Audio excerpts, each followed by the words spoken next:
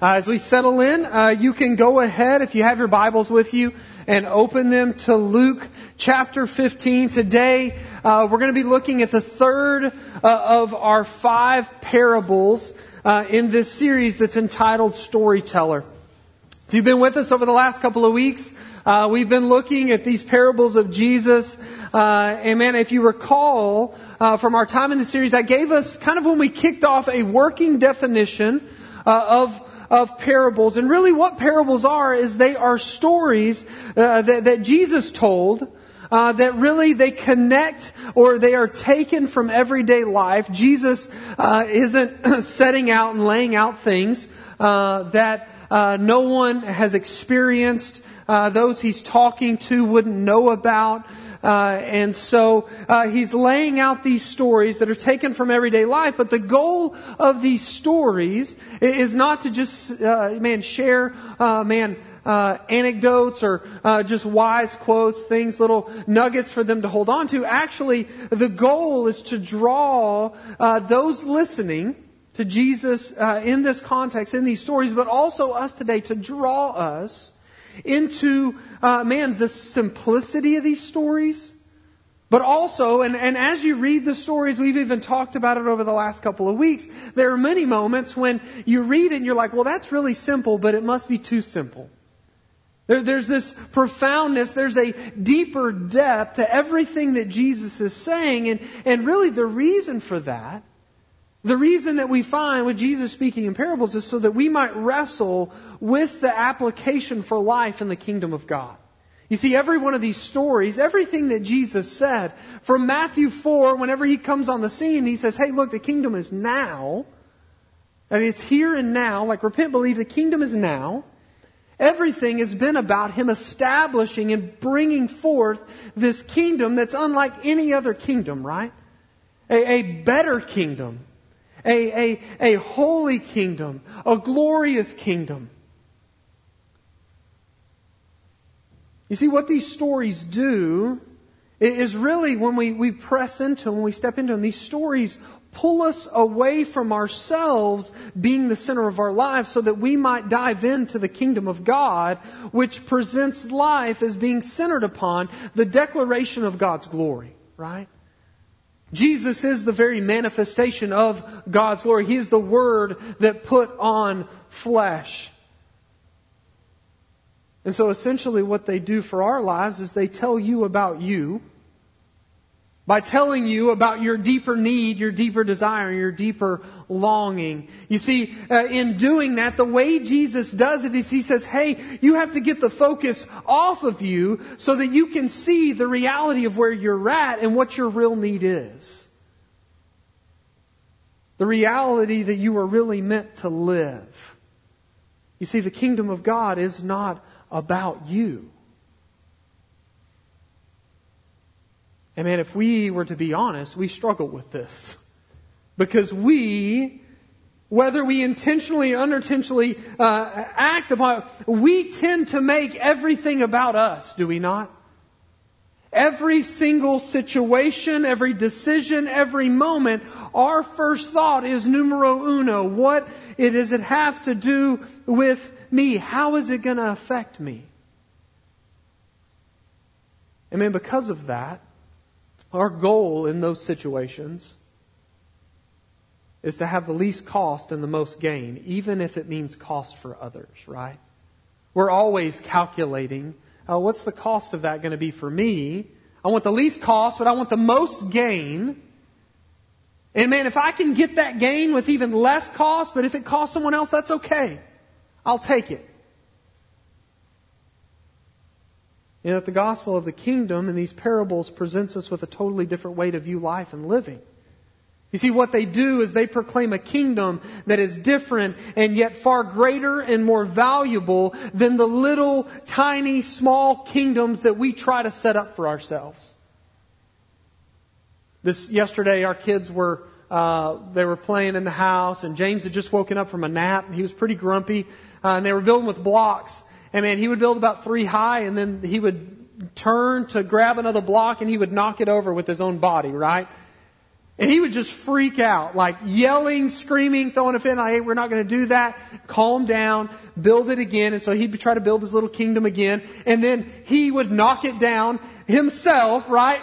Cry. So he has to go sit in timeout, right? And we have, hey buddy, like we're not going to throw fits about these things, but that's what we do.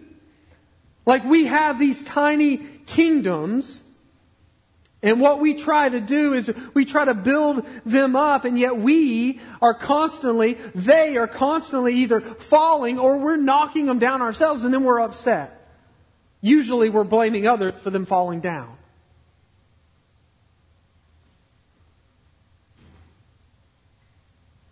The kingdom that we've seen so far in looking at these parables is way more extensive and invasive and far more valuable than we could ever imagine. It's a better kingdom. God's kingdom, which I believe is tangible, although it is invisible, like we don't see, like we do, but we don't, right? Like in Romans, it says, man, you can see the glory of God just by creation. You see His goodness so that none have an excuse. But this kingdom and the reality of it is that it's ever expanding, and at the culmination of all things, it will fill all in all with the glory of God, using my favorite metaphor from Scripture as the waters covers the seas, right? Like water upon water. It is saturated with God's glory. But along with this, what we find is that due to its value, we saw last week that it is the one thing that is worth giving up all for. For no cost. And guess what? Like we all understand this. Like it costs to follow Jesus. Jesus says, if you want to follow me, what? You got to pick up your cross, which is a mechanism of death. It costs to follow Jesus. It will cost you your pride. It will cost you relationships. It will cost you a variety of your comforts.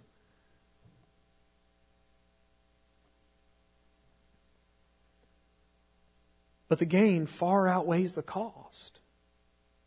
You see, Jesus gave all so that we might receive the reward. Therefore, we willingly, in turn, give all so that we might proclaim the true reward that is found in kingdom living.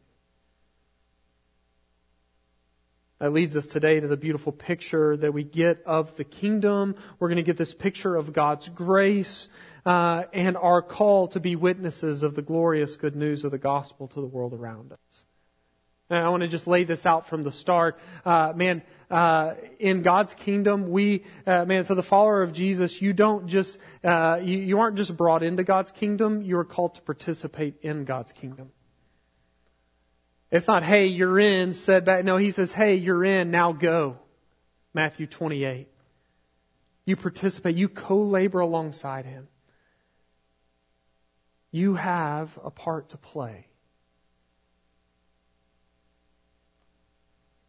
And so let me just read Luke 15. I'm going to read the first 10 verses. It says this. Now the tax collectors and sinners were all drawing near to Him. And the Pharisees and the scribes grumbled, saying, this man receives sinners and eats with them. So He told them this parable. What man of you, having 100 sheep, if he has lost one of them, does not leave the 99 in the open country and go after the one that is lost until he finds it? And when he has found it, he lays it on his shoulders, rejoicing. And when he comes home, he calls together his friends and his neighbors, saying to them, rejoice with me, for I have found my sheep that was lost. Just so, I tell you, there will be more joy in heaven over one sinner who repents than over 99 righteous persons who need no repentance. Verse 8, or what woman, having 10 silver coins, if she loses one coin, does not light a lamp and sweep the house and seek diligently until she finds it? And when she has found it, she calls together her friends and neighbors, saying, rejoice with me, for I have found the coin that I had lost. Just so, I tell you, there is joy before the angels of God over one sinner who repents. Okay, so here this week we get another couplet of parables, right? Like the last 3 weeks they've come in twos. And I think, like as I've journeyed through the last 3 weeks, I think the reason is because Jesus lays something out and He says, hey, I want you to get this, but maybe you don't hear me, so I'm going to say it in a slightly different, but pretty much the same way because I really want you to get this, right? So we get these two parables that are really similar, but tell two separate stories. Now, if we're going to really get the understanding of what Jesus is doing here, I think we have to go backwards a little bit and really look at kind of what's happened thus far in the story, because I think this parable, really its lead up is Luke chapter 14. And so let me just take a moment to set the stage. So Jesus, if you go back to chapter 14, Jesus has been invited to eat on the Sabbath at the house of one of the religious leaders of Pharisees. I was talking to Diane the other day, and there's a book by a guy named Tim Chester called A Meal with Jesus.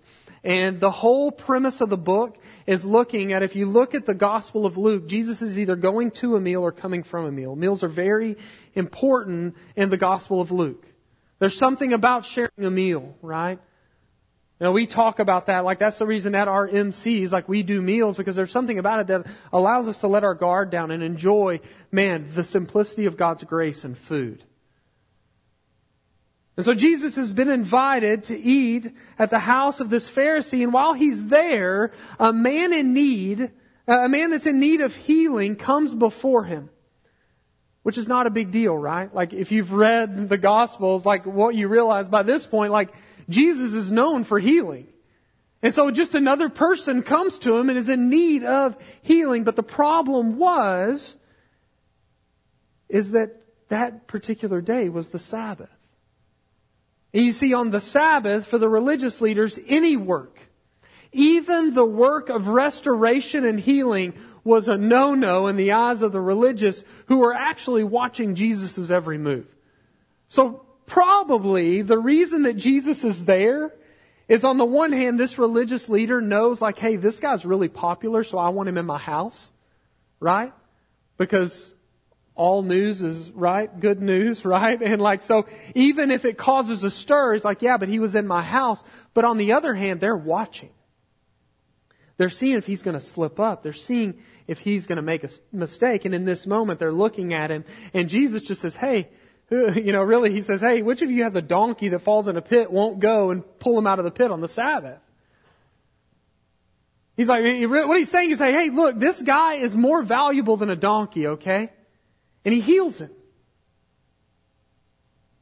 And then, as he's sitting there at this feast, at this meal, what he does is Jesus looks around and he sees that, this meal that he's been invited to, everyone that's been invited, or the who's who, the put together, the rich, the honorable, and what they were doing, it wasn't just that they were there, it's that they were shuffling and jostling for position. They were trying to get the seat in the highest spot because they wanted to be seen and be known. They wanted to find identity in the place that they were sitting. You see, these men would have considered themselves clean, important, and really above most everyone else. You see, they were about their little kingdoms. They were about self-honor, self-glory, and self-focus, which sounds pretty familiar to myself. A lot of times, because everything runs through, what's it going to cost me and what's it going to gain for me? I can be about my own self. And so Jesus tells the story in Luke 14 that sets up what he talks about in Luke 15. He says, look, there's a host. And the host represents God. He says this host is going to throw a banquet. He's throwing a party. And the party, this banquet, is represented as the kingdom of God. He says, the kingdom of God is going to be this huge party. This huge celebration. A feast. And so what he does is, this host, God sends out invitations to people just like those that are at the party Jesus was at. The who's who of the Jewish community, the leaders, the clean. Those who would consider themselves clean. But all who were initially invited, what you see in the story is they all make these excuses and they don't show up. They don't have time for it. They were too important. They thought themselves too clean to attend. And in light of their pride and self-focus, they miss out on the greatest banquet to ever been made. But while the unclean, because the host says, well, now go get the lame, the poor, the crippled, the blind, the destitute, and bring them into the party. Those who were considered unclean.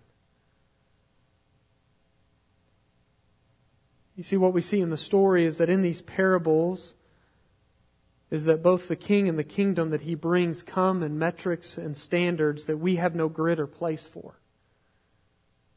You see, in our kingdoms, we only want the best, the brightest, the most athletic, the most wealthy, the most popular, and to go about it a different way. We want to put it a different way. To bring in anyone that's not would be a threat to our position and our identity.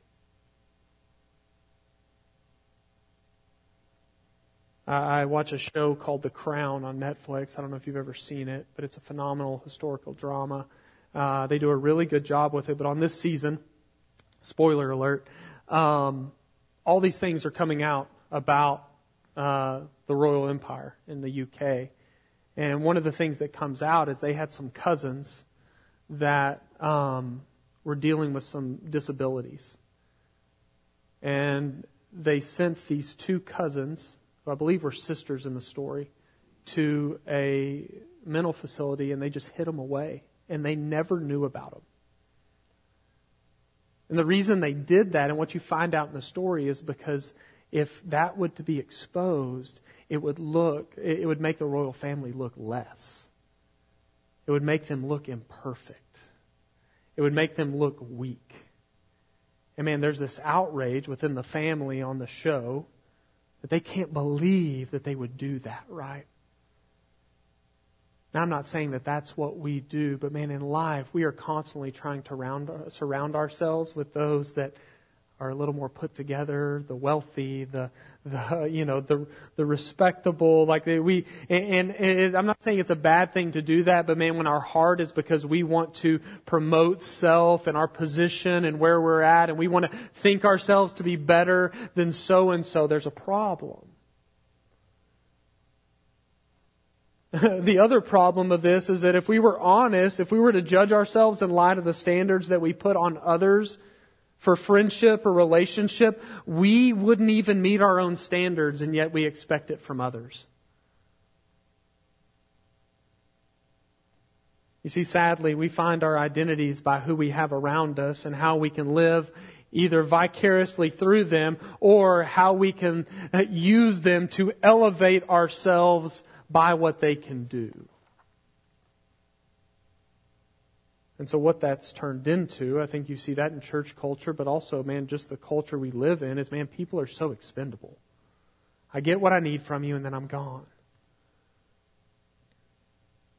So Jesus tells that story, and then in Luke 15, beginning in verses 1 and 2, we get a continuation of this, the reality of this misunderstanding of God's kingdom simply by the two responses that you get in the first two verses. If you look at the first two verses, you get two parties. Party A are the tax collectors and sinners. And what it says that they were drawing near to Jesus. Then you have party B, the religious leaders. It says that they grumbled. They were upset by Jesus. They judged Jesus. They criticized Jesus. They gossiped about Jesus. They were looking to destroy Jesus. They drew back from Jesus. Party A was considered the unclean, while Party B was considered the clean. Where do you stand today? I think we can be quick to say Party A, but how do you respond to the messiness of others or the messiness of your own self? You see, poor responses to the brokenness of others is more than likely rooted in a poor response to the brokenness of yourself. Usually the reason that we look down upon others is because we aren't ready to deal with the stuff that's going on in our own heart and our own messiness. And so I'm going to put that aside and cast it on someone else. We say it, we think it, probably say it all the time. Well, at least I'm not like so-and-so. At least I'm a step ahead of that.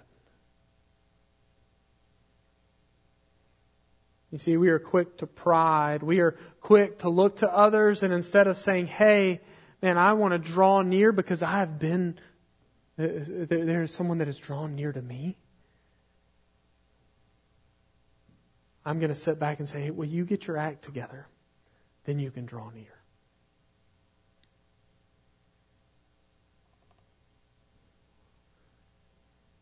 See, at times we forget our need then. We forget our need for the gospel then, but also we forget our need for the gospel now. We become prideful in thinking, well, I've got this.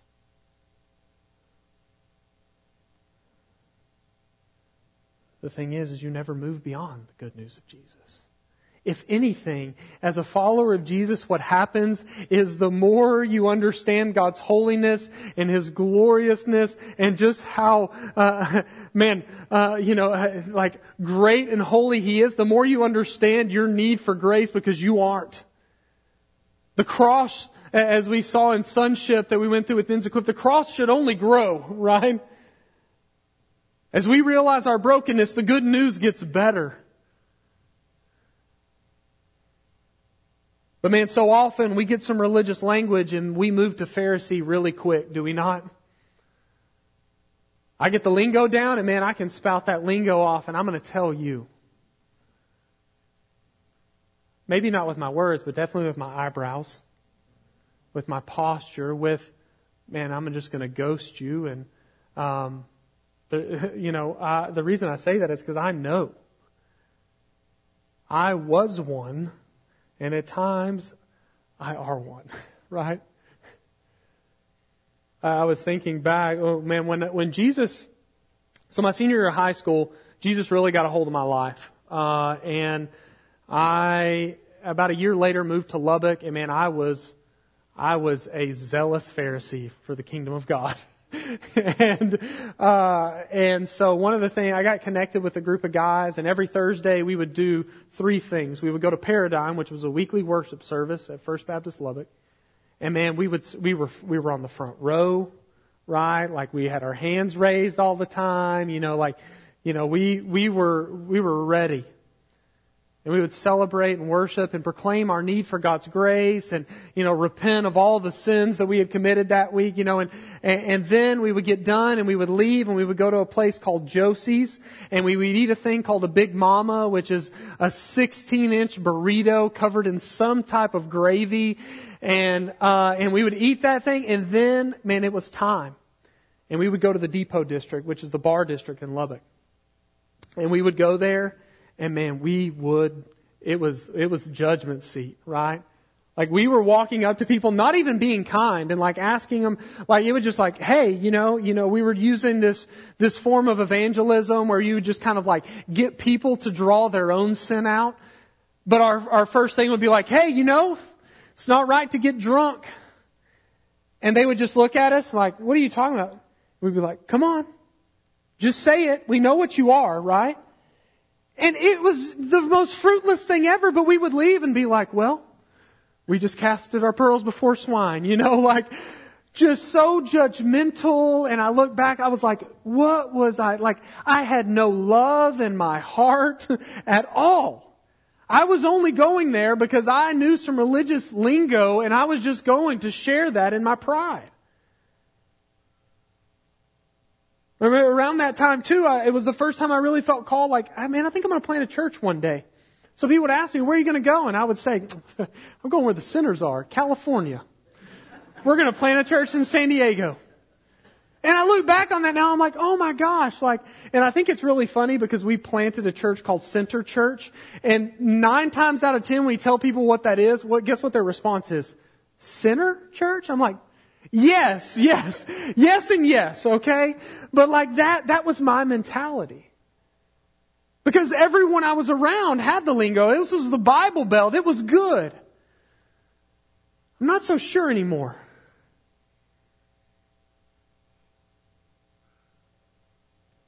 But that's who I was, man. I think at times, like, if we're honest, that's who we are. And Jesus knows this, and so He shares these two parables. And the first one is about a lost sheep, and it begins with a question. He says, who among you? Now, this isn't a general question. Like, He's specifically talking to the religious leaders and the Pharisees. He's saying, hey guys, you who want to seek honor, you who, don't understand why I would heal on the Sabbath. He says, who among you? He's moving everyone from the outward position of clean and unclean to the inward motivations of their heart. He's saying, hey, you need to wrestle. Jesus understands and presents something that we often look past, and it's this. We are quick. Jesus says in the Gospel of Luke to present the outside of the cup as clean. But cleansing the outside does no good when the heart is still a broken mess in need of grace. He says, Jesus would go on to say, man, Pharisees, you are whitewashed tombs. But when you open those things, it stinks. It's full of dead man's bones. While this is a rhetorical question, it has a very real answer. And so Jesus says, who among you having 100 sheep? Which again, we can just read over that, right? Because in our minds, it's like, yeah, this is 2,000 years ago. Of course, everyone knew about sheep, right? But Jesus says this because this would have provoked the Pharisees. You see, a shepherd was really a despised job. It was probably one of the most despised occupations really during this time, in this culture. Shepherds were seen as unclean, and they were hated by most, especially the Pharisees. They were looked down upon. Which is funny because, man, David is what? David's a shepherd. And so they look to David and say, no, that's a man after God's own heart, and yet he would be considered unclean. You see in this parable, Jesus' question to those considered to be clean, He's saying, look, I'm going to place you in the story as one who's unclean. He's putting them in the shoes of an unclean shepherd as a way to point out their uncleanliness. He's saying, you're just like them. What He's saying with this question is, hey, you who are unclean but think yourselves to be clean need to really think about where your righteousness comes from. And so He presents them as shepherds. He says, look, even if you had 100 sheep, would you not, if one was lost, leave the 99 who were found and go look for the lost one until you found it? Now, in this time period, to have 100 sheep was no small thing. That shepherd was probably pretty well off. And so losing one at the end of the day would hurt, but probably he could have dealt with it. But what Jesus is presenting here is the love and care of the Father for His people. Jesus is saying to those listening and being made to wrestle with what is clean and unclean, to show them that they are the lost sheep in the same way that those they view as unclean are. And yet God, in His love, care, and grace, leaves the 99. And He doesn't just He leaves them willingly. And He doesn't just leave them willingly, He doesn't leave them begrudgingly. And guess what? He's not angry to leave the 99 to go after the one. He's not like, oh my gosh, I have to go get Eric. Right? That's not what He says. He says, and we're going to see in a minute, it says He searches diligently. He's like, no, I'm going to get Eric. That's what He's after. Today, do you believe that? Man, I think so often our view of God is that we view God as when He looks at us and says, look, I'm going to go after you, but I'm really not too happy about it. That's not His heart. That is not His heart.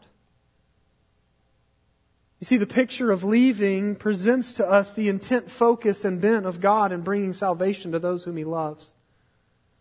The story of redemption is not plan B, God's plan of rescue through the giving of His Son, who is, guess what? Jesus is the Good Shepherd who is going to bring all of His sheep into the sheepfold. Began in the garden and was fulfilled upon the cross of Calvary. For He willingly left the comforts of heaven for the one. He's the Good Shepherd that does not sit back and tell the lost sheep, hey, good luck. You're probably going to die, but hopefully you can get it together. No, He sets out and rescues His sheep. But look what it says. It says that he goes out to find the sheep. He says when the sheep is found, He does not chide the sheep. He does not gripe at the sheep for being a lost sheep. Do we have the same response to others? I think oftentimes our response is, how dare you make me love you enough to walk with you and search for you? Get your act together. Maybe we tell that to ourselves, right? Oh man, today, I struggle again today. Kyle, when are you going to get your act together?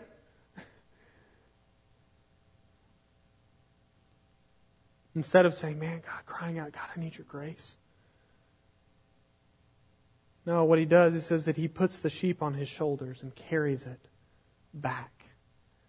He carries it to the party, to the banquet. He doesn't see the sheep and say, okay, let's go. Hopefully you can keep up this time. No, it begins with grace, that He finds you. It ends with grace, that you are found and will forever be in His presence. And the whole way it continues with grace.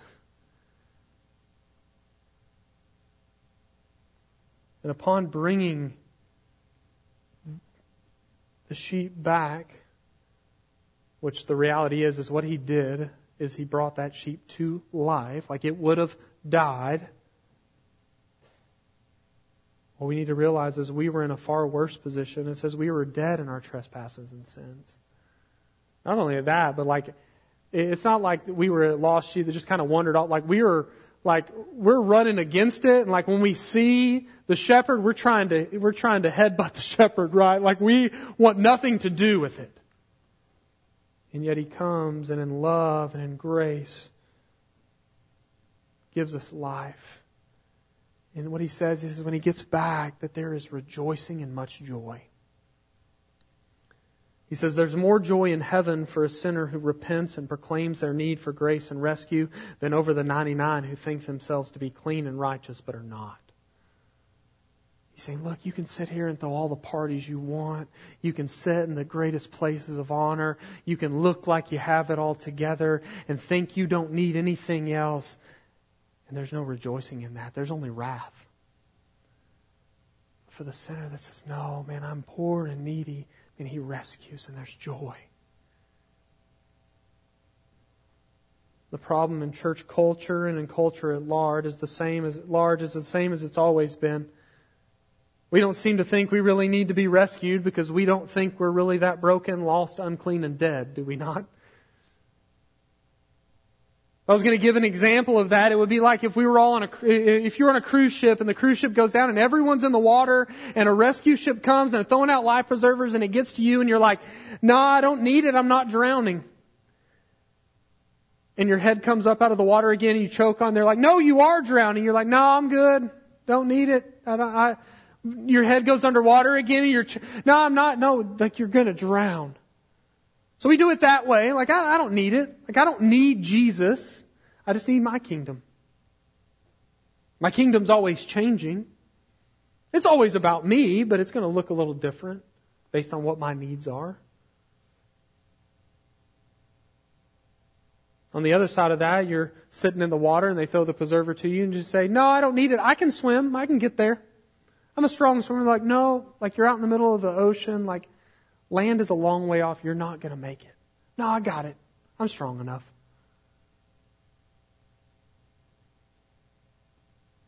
Or you reject it by saying, just give it to someone else who needs it. I'm better than most. You're not. I'm not. This is what Jesus is relating in this story.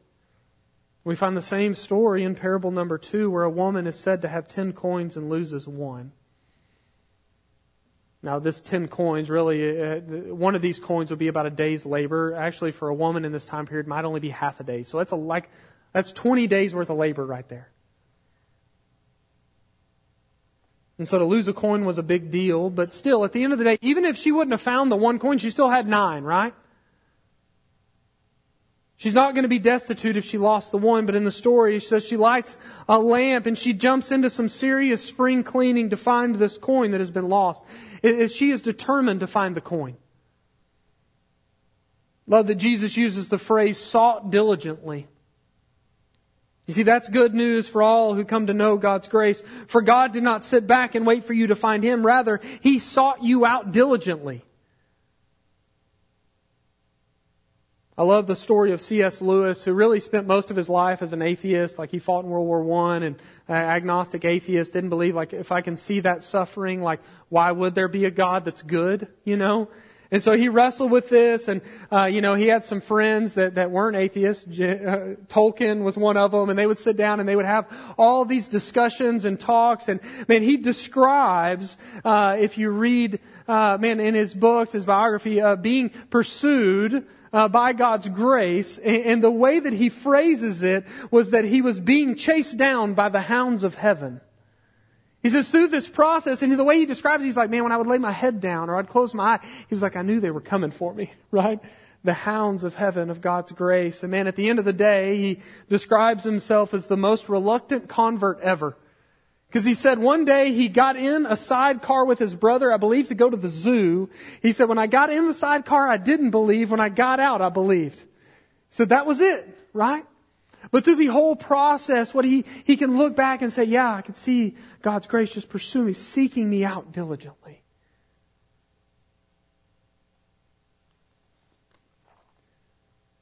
You see, we often don't realize, we often think either because we are running away from it or we believe we have to do something to get to it instead of resting and rejoicing that He searches us out diligently to rescue. And guess what? The truth is that He will find that which He searches for. For none whom the Father draws will be lost. Not a single one. Look at the result. Again, it's joy for the repenting sinner, not over the self-righteous. God rejoices over the unclean made clean, not he who thinks he is clean, but is blinded by their own stench of death. And so today, how do we respond to this parable? Well, I think there's a few responses. First, we need to wrestle with cleanliness. How do you view yourself and your need for God's grace? You find yourself today saying, well, I don't really need it. I'm not bad. I haven't done anything wrong. I don't really need it because I'm not really drowning. I don't really need it because I can accomplish it. I don't really need it, and whatever it is. But not only that, as you wrestle with cleanliness, if you're a follower of Jesus, today, how do you view others in comparison to yourself and your own need for grace? And if we understood our daily need for grace, we would be a lot more gracious and patient and empathetic towards others. Does that mean we just allow sin or whatever to happen? No, we speak truth in love. Love that's rooted in an understanding of our grace and God's grace and our need. So we need to wrestle with cleanliness. Secondly, we need to rejoice in the gospel and we need to cry out for grace. Man, when's the last time you rejoiced in your salvation? Or is it just kind of a dusty thing that you've put off in the closet or on the shelf, It's kind of just there under a lump of dirty clothes and you're just kind of going through the motions. And when's the last time you really just sat down and just thought about how broken you were, how broken you still are, and yet God's immense love and His diligent searching and coming and putting you on it. Like, when's the last time you just spent 30 minutes reflecting on that? And just sat in awe of His grace. It should be a continual rejoicing. The good news never gets old. And today, if you're not a follower of Jesus, man, I would encourage you to cry out for rescue so that you might be a part of the rejoicing. And then lastly, the third response is this, because I said it at the beginning, God doesn't just invite us into the kingdom. He doesn't just bring us in. He calls us to participate in the kingdom. Not in our own strength, but by His power and glory. We are to go and proclaim the kingdom to the lost. We are called now to go and proclaim to others. We all know lost coins. Are we willing to leave our comforts? Are we willing to leave the security? Are we willing to leave our privacy fences and our closed garage doors and our Ring alarm systems and all those things and, whatever it is to get out there and say, no, I'm going to go and I'm going to develop relationships and I'm going to proclaim the good news to others. Who are those people? Are you searching others out? Are you waiting on them to clean themselves up? May we be a people that pray for the lost. And may we be a people that intentionally share and intentionally serve. That we look for opportunities, that our prayer would be, God, show me where they need to see the good news in this moment. See, how we view the kingdom and the gospel is expressed in how we first view our place in the kingdom, that we were unclean and yet made clean, and next in how we live out our call to express the good news of the kingdom to others. As followers of Jesus, we are to invite others into the banquet, but the problem is we are often only looking to those who are like us, who are put together, who will make us look better, who will cost us the least and give us the most gain. Jesus chose fishermen and tax collectors. They couldn't give Him a thing. They couldn't even catch fish well. Like every experience that you see with Jesus and the disciples when they're fishing, He's the one that brings in the catch, right? Like they labor all night. We're the same. And yet He says, nope, you're mine.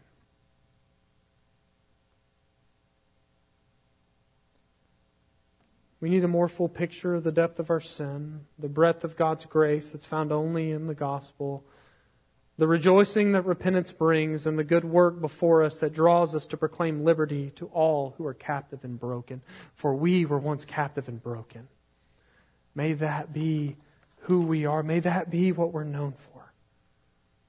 A grace-filled people, rejoicing in who God is and proclaiming in word and in deed. There's freedom, and the only freedom is found in Jesus.